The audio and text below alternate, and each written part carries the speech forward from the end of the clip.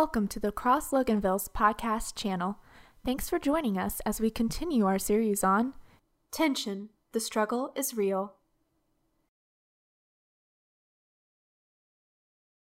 We are concluding a 5-part series on tension today. And so they said, let's save the tensest for last. And do we have any gingers on staff? Yes, Rick. Okay, let's get him up there because who knows what could happen then. And just kidding. I'm certainly willing to navigate tension for the sake of growth. Don't enjoy it for its own sake or unless it's necessary. And so for that reason, I'm not allowed to participate in office pranks anymore. And that is because at least once, the whole thing was my idea. It was a great idea. But I felt so bad after we had set it up that I went and told the dude before, he discovered it. I was like, oh, I'll help you clean it up, whatever. And so Dustin and Nick both said, you're not going to be part of the team anymore. I may end up being pranked, but I don't get to participate on that level. But anyway, Kara and I, we're married, and so sometimes in marriage, sometimes there's tension. You guys know this. And one issue that, I don't know if this is healthy, but we don't even talk about anymore at all, okay? And this particular issue is over whether it is possible for Kara and I to watch a romantic comedy together, okay? She thinks that we can, and I take the opposite view of this, all right? And however, when anyone is, trying to develop a real peace, you have to find what you agree on, even if it's little. And there is one example in which Kara and I heartily agree, absolutely. There's one example of a rom-com that we are willing to watch, even if it's just by ourselves, because it's a classic. And it stars Jeff Daniels and Jim Carrey, and it is called Dumb and Dumber, okay? And I know it's some of the Hollywood elite, who are, out of touch with the people might say, I could foresee them saying that Dumb and Dumber is not a romantic comedy. I could see them saying that, and I would say, well, again, let's agree on what we can. It is a comedy. I mean, everybody agrees with that. And then secondly, is it romantic? I would say if you have a heart, then yes, okay? And if you don't, I can just go criteria-based. That's fine. And the first part, of many rom-coms is love at first sight, which is what happens if you're familiar with the movie. Lloyd is one of the dumb people and falls in love with her instantly. And then second part is that in romantic movies, often two best friend guys fight over the girl. And that happens too. Harry likes Mary as well. And then the other thing is they travel across the United States to bring her a suitcase that she forgot. And so they travel across the country to give her this. And then finally, there is an iconic, critical romantic line that happens, this moment where, the peak. And in Jerry Maguire, I've not seen this, but I've seen the clip where he says, "You complete me," right? That's the big thing. In Dumb and Dumber, I'm actually going to show you the clip right now, the critical moment here. What do you think the chances are of a guy like you and a girl like me ending up together? Well, Lloyd, that's difficult to say. We really don't... Hit me with it. Just give it to me straight. I came a long way just to see you, Mary. Just least you can do is level with me. What are my chances? Not good.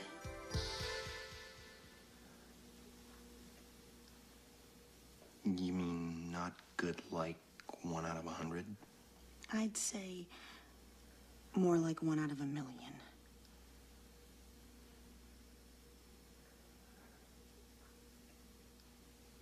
So you're telling me there's a chance? Yeah! So no one raised their hands in first service, but which guys have been that guy? Anyone? A little bit of humility in here. Thank you, gentlemen. And ladies, who has known someone like that? Okay, you're protecting their reputation. That's nice. Oh, sometimes it's successful, so that's really good when that happens. But our man, Lloyd, here, gives us a perfect example of the topic we're going to be speaking on today. He did the opposite of what I'm recommending we do, but the topic today is receiving, interpreting, and responding to feedback wisely, okay? As Christian people, as students of Jesus, what is our relationship with feedback, okay? And so I think that even if you're a person who has no interest in God at all, secular, not even interested, right? I could still argue that I imagine most people would see that dealing with feedback is an essential human skill. I mean, like, no one gets to not do this, okay, and live a flourishing life. So, for instance, Winston Churchill in World War II is leading the United Kingdom, and it's not looking good for them at all. I mean, like, they're getting bombed nightly. The rest of Europe has fallen. And there's even people in his own government that are talking about signing treaties, and he is tough. I mean, like, this guy doesn't back down ever, extremely forceful personality, and so he does not allow anyone to quit. I mean, like, he gives these incredibly inspirational speeches. He's extremely perseverant, but he knew that the same force of personality that kept them from signing any treaties could also be terribly intimidating to the guys that worked for him, who were afraid of being shot being shot because they're the messenger, and so he had to, like, tell people to their face, I'm not kidding about this. I have no need for yes men. I need you to tell me what you actually know, or we're just not going to win if I don't know what's going on. And so this is a case, of someone absolutely knowing how valuable feedback is. And then secondly, if one wants to get married someday, like, you really got to figure out how to read social cues, okay? Whether you're a person of faith or not, that's like a basic competence, very important. Now, however, I'm a pastor, and my specific interest is Christians becoming disciples, like people who are saved by Jesus, who have a relationship with Jesus, becoming students of Jesus. And I think if that's going to happen, it's fundamental for 3 reasons that students of Jesus become expert receivers, interpreters, and responders to whatever feedback we are getting in the real world, okay? The first reason is because it is the testing of our faith that produces perseverance. I'm going to go into that later. But the testing of your faith happens when feedback is happening. And that can be good, where you're tempted to be prideful, or it can be really discouraging when the feedback's bad. And this can have anything to do with people, money, results in a work project. I mean, like, that's where our faith is tested, is when we get feedback in some form. Secondly, Jesus said that Christians would be known for our love for each other. In church unity, whether it is a local body or interdenominationally, right, different denominations getting along together, that trust in the link in relationship is going to be comprised of whatever feedback has been given over time, the habits of feedback. I believe there's something like 30,000 denominations in the United States under the Christian umbrella, okay? And my bet is that it would only be 15,000 instead of 30,000 if, everyday local Christians in leadership were able to process and respond to feedback more skillfully, okay? And then third, our credibility to the world, like the credibility of Christian witness, is going to depend on how we receive, interpret, and respond to feedback from critics, like from people who don't like Christians. Sometimes they don't like us because Jesus said, Christians would be rejected because of him. But I think we all know there have been enough foul examples out there to where there's a pretty understandable reason for suspicion, right? And so the way that we interact with people that we don't have faith in common with can either make them thankful that there's a God who shaped us. I mean, like, we can become the kind of people that are such a blessing that they would want there to be a God to thank for us, or it could just confirm their suspicions that we don't really take this faith very seriously, and religion has frequently been a very easy way of controlling a whole lot of people and making them act the way a group wants, right? And so the way we respond to feedback is going to really be evidence on whether we are really sincere or not, okay? So on that first issue, we are personally formed. Like, our spiritual growth and spiritual formation is a result of how we respond to various types of feedback and what we lean on when we're getting that feedback. So last time I spoke, I think it was March 10th or something, and I gave an example of how daily events is where your faith has grown. We can overlook these opportunities all the time because they're so common, okay? But I gave the example of changing diapers as an exercise of faith, right, of being present to the Lord, and then also putting your kids to bed at night. I mean, like, when you are just adoring your kid, right? In these moments of being tempted to invest your heart in treasure on earth, that's when you really got to pay attention to God and say, you're the provider of this kid, right? That's when you can really guard your heart.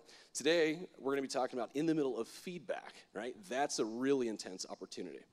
So one of my favorite sayings is from Dallas Willard, and it's that the main thing that God and you get out of your life is the person you become, okay? Saving the world comes from actually saving individuals and then redeeming them, right? We're not talking about just keeping people out of hell. We're talking about restoring us and our neighbors to who God really had planned for us. This looks like being able to carry the joy of the Lord, and which means being able to love neighbor, because our character reflects his. We can only really enjoy God if in some ways we become like him, okay? Otherwise, we're just not going to be happy about the same things that he's happy about, right? And so that is how it develops. There is an example of this, of being able to enjoy God because of who he is and not being able to enjoy God because of who he is found first in the Psalms, where if you read the Psalms, it's obvious that King David loves God. I mean, like, he just absolutely loves God. And one of the reasons is because God is rich in mercy. Like, that's one of the things he says. He praises him because he's rich in mercy. And then a few books forward, if you end up in the book of Jonah, it becomes obvious that Jonah is a pretty decent theologian. He knows who God is. He knows he's rich in mercy and resents God for it. And I'm not saying that Jonah is in hell. I'm just saying I don't know if he likes heaven very much because God is there, okay? And he literally is telling him, I knew you would forgive these people. And then at the end of it, he's so overcome with anger. I don't know if you've seen a person so angry they can't take care of themselves.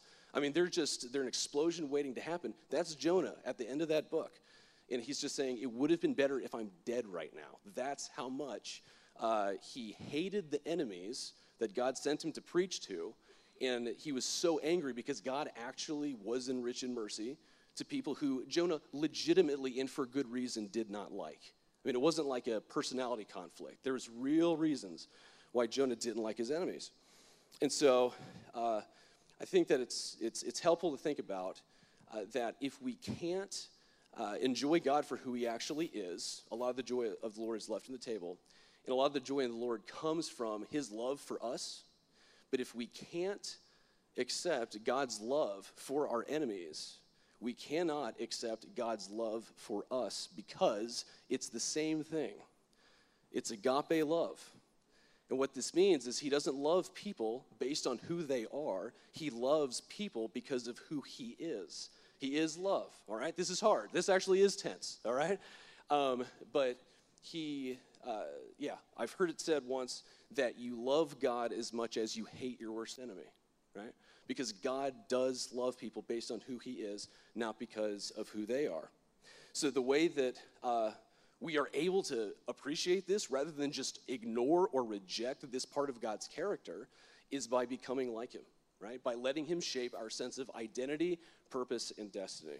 So the way that happens in James chapter 1, you can put that up on the screen, Noah. It says, "Count it all joy, my brothers, when you meet trials of many kinds. For you know that the testing of your faith develops steadfastness. And let steadfastness have its full effect, that you may be perfect and complete, lacking nothing." So that word perfect is pretty terrifying, right? I don't think it means that you never make mistakes. I think the context of both this and in Matthew chapter 5, when he says, be perfect as your Father in heaven is perfect, and love your enemies in the same way that God gives rain to the righteous and the wicked, he's talking about a consistency. Character formed so that this is not hard to do in the moment. This is who we have become, so filled and transformed with joy in the Lord, to where this is really, it's more likely that we would love than we wouldn't, right? Because we have really become like who he is. And the times that character is developed, again, is in the middle of tense feedback. When something is painful, this is when we have to lean on something. And the more we lean on God when things are tense and difficult, the stronger we trust him. So we'll use the example not of Lloyd getting rejected, but of a hypothetical guy in my youth group getting dumped, okay? So this isn't a real person, but let's say that I have a student who's 18, just graduated from high school. Him and his girlfriend are going to separate colleges, and she did break up with him, all right? So this is hard. I mean, like, it's tough. And so I, as a student pastor, want to coach him through this, be here for him during this difficult time. And so now my history in this, picture this happening for this guy. My history with coaching young men who've been broken up with started when Kara and I both were at Southeastern University. And we lived in the dorms, and, you know, this happens. Breakups happen in college. And this one time, I found a very, very therapeutic solution. Like, this is very effective. I get a text at 10:30 at night, and I tell my buddy, come on over. I'm going to buy you $1 ice cream from McDonald's, and I've got something I want you to listen to in my car, okay? And so he's probably thinking, you know, like, Rick's got like a podcast or something like that, you know, like a sermon. And, well, I get him in the car, and I press play on the CD player, and this CD was a gift. I didn't know it existed, so I didn't ask for it. It was my sister's idea to give it to me, all right? And it is a CD of a bunch of different songs where every single note is made of a different pitch of a fart, okay? And so theoretically, like, it's kind of funny. If you listen to it, you will be crying, I promise you, which is dangerous when you're driving, which I've done before, so I don't listen to it in my car anymore. But that being said, it doesn't matter who you are or who broke up with you. When you're in that car, all right, fine, we can talk about the girlfriend thing, yeah. So it was very effective, and then the ice cream really helped. But after that, let's picture that I'm talking to a young man in this particular type of trial, right, where the feedback was difficult for him to take. I would say, you and I both know, as students of Jesus, the project of our life is to deepen and strengthen our confidence in Jesus' identity, purpose, and destiny for us. He has an idea of who we are, what our purpose is, and where we're going. And the culture we live in has a totally different idea of who we are, what we should be doing, and where we're going. We know this. We've caught some of both. Right? We're in the culture. In fact, we grew up. Sometimes that culture stuff is in the churches we grow up in. So some of the culture's in us. Some of Jesus' ideas are in us. Your identity is being tested right now because the culture's identity is reputation, what people think of you. That's usually based on what you possess and produce. But in this case, a person whose opinion you esteem, for good reason. She's a nice girl, right? You esteem her opinion, and she is not returning that right now, okay? And you can feel way less worthy than you did, right? Feel way less confident that you did. Whatever amount of confidence went into being dated by this person, you dating this person, that's gone now. So it hurts. We're not trying to rush out of feelings or anything. We really want healing here. This isn't like a religion is the opiate of the masses, like an Advil or something. This is like real faith work we're developing. So remember your real identity, your creator, who is love and really knows what you are and who you are. Say that the most important thing about human beings is that they are loved by God. There are other relevant facts about us. That's the most relevant one. Remind yourself of that, all right? Secondly, say your purpose is being challenged because the culture would tell us you're supposed to get your joy or sense of well-being from circumstances, and the Westminster Confession, theology would tell us that the chief end of humankind, your purpose as a human being, is to glorify God and enjoy Him forever. So we're not supposed to get our joy and our sense that life is worth living from what's going on around us and what we have and who has us. It's a matter of enjoying God because that's the goal of our life. That's like what we're for. And if we don't do that, something will always be missing. But then also, it just so happens that God is more enjoyable than all He has made. So that's really good news, right? And now is when you can learn to lean in and enjoy God, right? And then finally, I'll tell them, your destiny is being challenged. You might be saying, am I going to end up alone? And I'd say, you're 18, so chill out, all right? But you might be thinking, am I ever going to find someone? And am I ever going to have kids? And all that stuff. And the exercise I go through with people when they're afraid of something or they're worried about the future is something Tim taught a while ago, and that is, what is the worst thing that could happen? If you're a human being and you were created for relationship with God, the worst thing that could happen is that your relationship with God wouldn't happen, that you would reject God, and that you would be separated from him forever, right? Because you don't want to be around him. Your values don't line up, okay? The best thing that could happen is for you to have a relationship with God and be with him forever. And if you are a person who's a Christian, you trust Jesus for your salvation, the worst thing that could ever happen to you will not. And the best thing that could ever happen to you is going to, right? So keep some perspective, because perspective, love this, is worth 80 IQ points. Doesn't matter how smart you are. If you got perspective, you have an advantage. So remember this. And I would tell them, your destiny doesn't start when you die, you know. That the issue is not just getting you into heaven, it's getting heaven into you the more and more you love and trust and enjoy God. This is what we're doing right now. Every step can be an arrival if this is the way you understand your life. And then for more perspective, say, just get ready. There's a crisis of faith at every phase of your life. This is the one for right now. You're going to get married, argue over where the spoons go, all right? And then where the money goes, and then whether you'll watch romantic comedies together. And then when you have kids, there's going to be a whole set of guarding your heart in Jesus. When you retire, your sense of identity will be challenged. Who am I now? What do I make? Is what I make the most important thing about me, or is it that Jesus loves me? And then finally, as you're getting closer and closer to really getting to God, know God fully in heaven, your identity, destiny, and purpose is going to be of concern to you again. You will have chance after chance. Don't waste this opportunity, is what I tell him. And then, so we can apply that to anything. We can apply that to any tension, any phase, asking, what am I trusting in right now for a sense of identity, who I am, why I'm important, what I'm supposed to be enjoying and doing, and where this is all going. So, secondly, church unity is going to be dependent on the level and quality of feedback people give each other. And I think that one of the least surprising things in the world is that there is conflict and tension in the church interpersonally. This should be the least surprising thing in the world. And what should be the most surprising thing in the world is how Christians are able to deal with that feedback. The amount of love they have for each other, the amount of wisdom we have picked up by submitting ourselves to the Scripture and its processes, right? So this should be one of those things that really show the level of commitment we have to the Lord.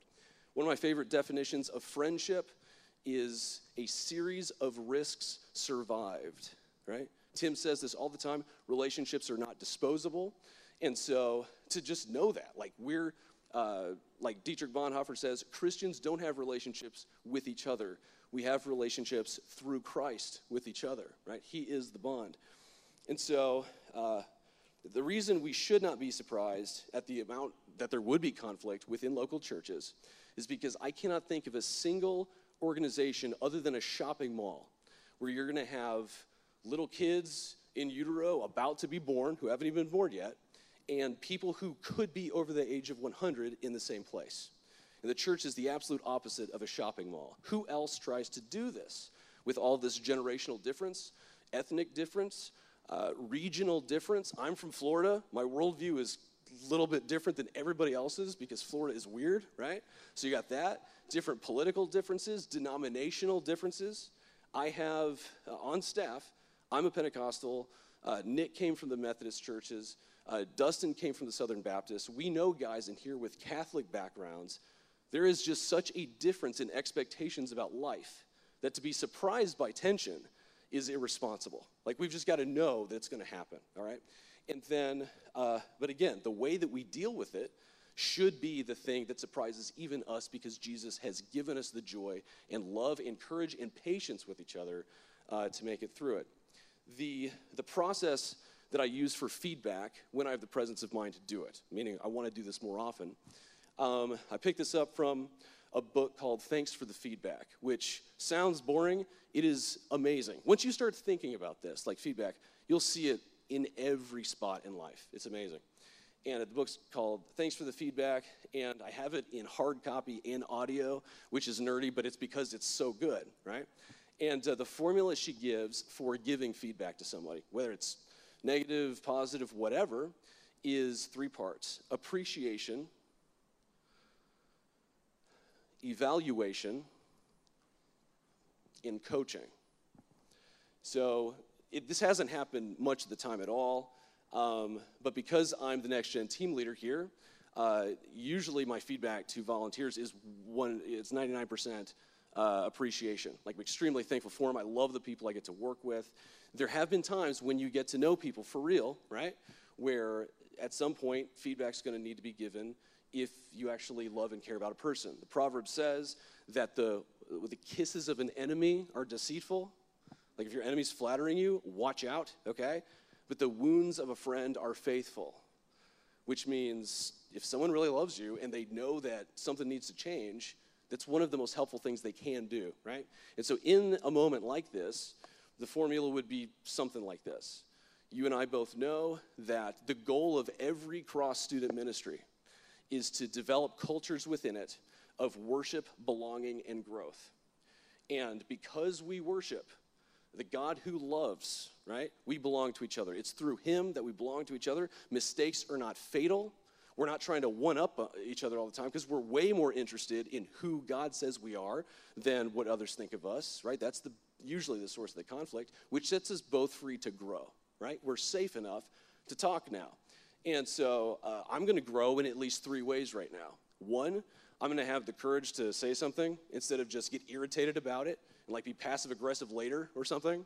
And then secondly, this is an exercise in something that most people don't do. And so my tact here is going to get exercised. Maybe I'll be bad at it. Maybe I'll learn. Who knows? But tact is being developed. And then third, and I think that this is the biggest reason that most people avoid giving feedback or having a confrontation at all, and that is the third reason we grow, is learning that the other side may be right and we're wrong, or they have such a good point that our anger can't stay. It's like, all right, fine. Now, it's not always the case. Sometimes people are totally wrong, sure. But it's at least talking face-to-face with someone when they are 100% wrong tends to calm me down. I remember their humanity, right? It's like deep within us. When we do that, everything's balanced out a little bit. And so in that situation, begin with appreciation. Most of the entire world is a blind spot that we don't even notice, right? And so we need a team. And you are aware of this stuff, and I'm not. You bring skills that I don't have. And we couldn't do this without you. I do appreciate you. The evaluation is, this or that, whatever. And then the coaching would be concrete steps, sometimes that you have to negotiate to say, yeah, how would this work? Like, does this fit you? Like, would it, work? And then, so it's not just saying, change, figure it out, right? It's saying, let's talk about it. Let's come up with some creative ideas. And so I think if we began to understand that as a way of doing things, and this can go with family, this can go with kids, this can go with friends or whoever, even our enemies, honestly. Like, we could apply that with people we disagree with per case, right, per issue, with extreme differences, right? So, and then finally, the quality of our witness to the world will depend on how we receive, interpret, and respond to feedback from them. So this, to me, is, I do think, the most offensive passage in Scripture. I've had a hard time with this a lot of my life. But in Matthew chapter 5, verses 43 through, I'm just going to read 44, 46, and 48. But this is in the beginning where Jesus is telling us to love our enemies, okay? Don't just love the people who love you. Don't just have a reciprocal relationship, because what that means is the liking you have is totally based on whether they like you. This makes us very reactive. It's not sourced by an extra helper in heaven, all right? He says, I say to you, love your enemies and pray for those who persecute you. That's how we would respond to the feedback of persecution. For if you love those who love you, what reward do you have? Do not even the tax collectors do the same? You therefore must be perfect, as your Father in heaven is perfect. So 2 things. I've never been able to mentally stomach this. The call to perfection by itself is like, what are you talking about, right? It does help quite a bit to remember that the relationship we have with Jesus is rescued, first of all. So we're not being judged on performance, right? He loves us despite who we are. That's the first thing. And then secondly, being a disciple of Jesus means that you're a student, not an expert, right? He's not telling you to fake perfection. He's talking about learning from him how he sees the world so that we know how to interact with the world the way he would, all right? And again, I think that word perfection in the context is one of consistency. So the example, again, he's used in other places in the same grouping of verses, is to love the way God loves, which is to give rain to the righteous and the wicked, right? And so he's saying God just does this out of mercy, right? It's who he is. We're called to treat our enemies not as they treat us, but as how God treats us and how he treats them as well. It will be a miracle if you can love enemies, but everything else our faith is based upon is a miracle, all right? His resurrection from the dead is a miracle. Him resurrecting us from the dead is a miracle. And any grace in our hearts that acknowledges someone else's problems, and like, we're not talking having a stupid optimistic view of humans, right? We're talking about knowing how bad it is and choosing to also have the joy and love of God for them. Last week when we had the graduates go up, reminded everybody of that verse where Jesus is saying, I'm sending you into a context where there are, he says, I'm sending you in as sheep surrounded by wolves, right? That's what he's saying. I'm sending you as sheep amongst wolves. Therefore, how does a sheep survive around wolves? And he says, be as wise as a serpent, which is representative of like the devil, right? Be as smart and aware of schemes as the devil, and innocent as doves, which means to have the heart that's consistent with the Holy Spirit's, right? Who seeks redemption and who loves what God loves. So it would be a miracle if we can begin to do this. And he gets the credit for it. Grace is absolutely the way this is going to happen. But there are some other things we can begin to do that would make this possible, right? And remember, the whole point of this is not to save the world. We're going to feel good about ourselves. It's not to save the world. One of my favorite verses is in Acts, and it says of King David, one of the heroes of the Bible, that after David served the purposes of God in his generation, he died and was buried with his ancestors, right? Which means there's a certain time we've got to deal with things, but again, what God gets out of our life is the person we become, able to worship him. And so a few things are important. One, believing that Jesus is smart and he knows what he's talking about. The whole love your enemies thing, most people just utterly dismiss because it just sounds so stupid. I mean, it just sounds like so different than everything we've ever been used to everywhere. But if we let it disturb us, if we let it bother us and say, all right, I agree with Dallas Willard, who says, if Jesus is who he says he is, divine, triune in nature with the creator of the universe, he's not stupid. Jesus is the smartest person to have ever walked the face of the planet, right? Or you don't believe about him that he is one with God, right? So there's something to this. Everything in this I reject it, but there's something to this somehow, right? Which humbles us and gets us to ask questions. That's the first thing, our attitude towards Jesus. Secondly, baby steps. It could just be a matter of when we're in a difficult situation with someone and they're not even yelling, just disagreement, and you can tell it's getting hostile. Even just being able to control our own facial expressions would be a good place to start. I remember having a master's class with a lady, elderly lady, and she had just mentioned, it was a social ethics class, and she mentioned that when she was in the Army, I mean, she had one of the most important things to do is absolutely stand there and don't move your face when the drill instructor is screaming at you. Like, that's one of the most important things. This would be necessary if we're going to seek the redemption of humans because we love God who loves those humans, right? So things like this, learning to listen, learning not to just dismiss when we get triggered, right? Like when we get irritated. I know what you are. I'm done. I'm not listening anymore. It's very, very common in our culture. But really relying on God through every step. And then again, not trying to save the world, understanding that this is for me to be able to love who God is, right? Another thing that I think is really helpful, there's a guy who studied missions. He's from Australia, and he has this saying that strategy, which is what I was just talking about, different strategic moves, he says strategy gets eaten by culture for breakfast, meaning a little handful of strategies and ideas will be wiped out if you're steeping yourself in a culture, right? I mean, you can't win against all that. And so, but what he's basically saying is you have to build a culture around you. You have to get some people to support you if these strategies are going to possibly succeed, right? And so when it comes to culture, I don't know if you guys have ever seen the movie Monsters, Inc. I like that one. I don't love all the shows that my 3-year-old watches, but Monsters, Inc. is pretty fun. And it's the creepiest premise you'll ever hear in your life of monsters sneaking into children's bedrooms and then canning their terrified screams, okay? That sounds terrifying. But because they're like cartoons, it's like way easier to get away with. And Billy Crystal is one of them. John Goodman's in there. And so the story is they work for the electric company, and to keep their lights lit, they go and do this. They travel through portals and scare a kid, grab their scream, and get out.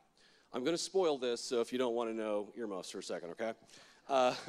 So eventually, one really super cute little kid goes back home with the monsters. The monster says, he just loves the kid. He's got to take care of this tiny little kid. And he says, I can't scare kids anymore. Like, I can't do that. I got to do something else. And coincidentally, they find out, because Billy Crystal is hilarious. He's the green eyeball, okay, in that movie. He discovers that children's laughter is 10 times as powerful as the terror. And so what they end up doing is switching their entire power source to kids' laughter. So they start doing stand-up comedy in their rooms instead of scaring them. So, great movie. We live in a culture exactly like, I'm just kidding, it's not exactly like that. We live in a situation that is similar to that in some ways. And one of them is that we have industries whose product it is to sell you anger. I mean, there's some information in there. You might call it infotainment. Sometimes they're exactly right about what they're saying. Still, though, the goal is to keep you angry because you will return. And if you return, they can sell advertising dollars. And it can be a TV station, it could be a radio station, it could be just some social media influencer with a YouTube channel. I mean, it can be all kinds of things. This is an identifiable phenomenon in our culture. People who sell anger, and it's not to light their monster city, all right? It's to get extra money so they can buy a new vacation home, or maybe pay off a sexual harassment lawsuit, or serve their own interests in some way, all right? And so we have to keep in mind, if this is what is going into me all the time, and I'm in Scripture 5 minutes a week, and I'm exposing myself to something else for 20 hours a week, your strategy is going to get eaten for breakfast, right? This is what would happen. So Jesus warned us that following him does mean there's not as much we're going to have in common with our culture, right? The good news is that you have a church, right? This is another source of support and family. It's where we learn together. I love that Tim talks about that Greek verb, gymnasio or something. I totally got that wrong. But the root of it is gymnasium, and it means to sweat it out and to work hard. And so this is really what the church is supposed to be, is a learning organization to support ourselves and each other as we're learning to follow Jesus and actually like who God is, all right? I'm going to pray us out, and we're going to have a time of worship. Thank you so much for watching the message today. We hope that this message inspired you and challenged you as you watched it. I encourage you to check out our website. It's thecrossloganville.org. There's a lot of information about our church there that maybe can help you answer some questions about who we are. And don't forget that on our website we have old messages and archived series, so you can spend a lot of time there learning and exploring. If you have any questions, you can contact us via the web, or you could call us at the church, 770-554-3322. Thanks again for watching.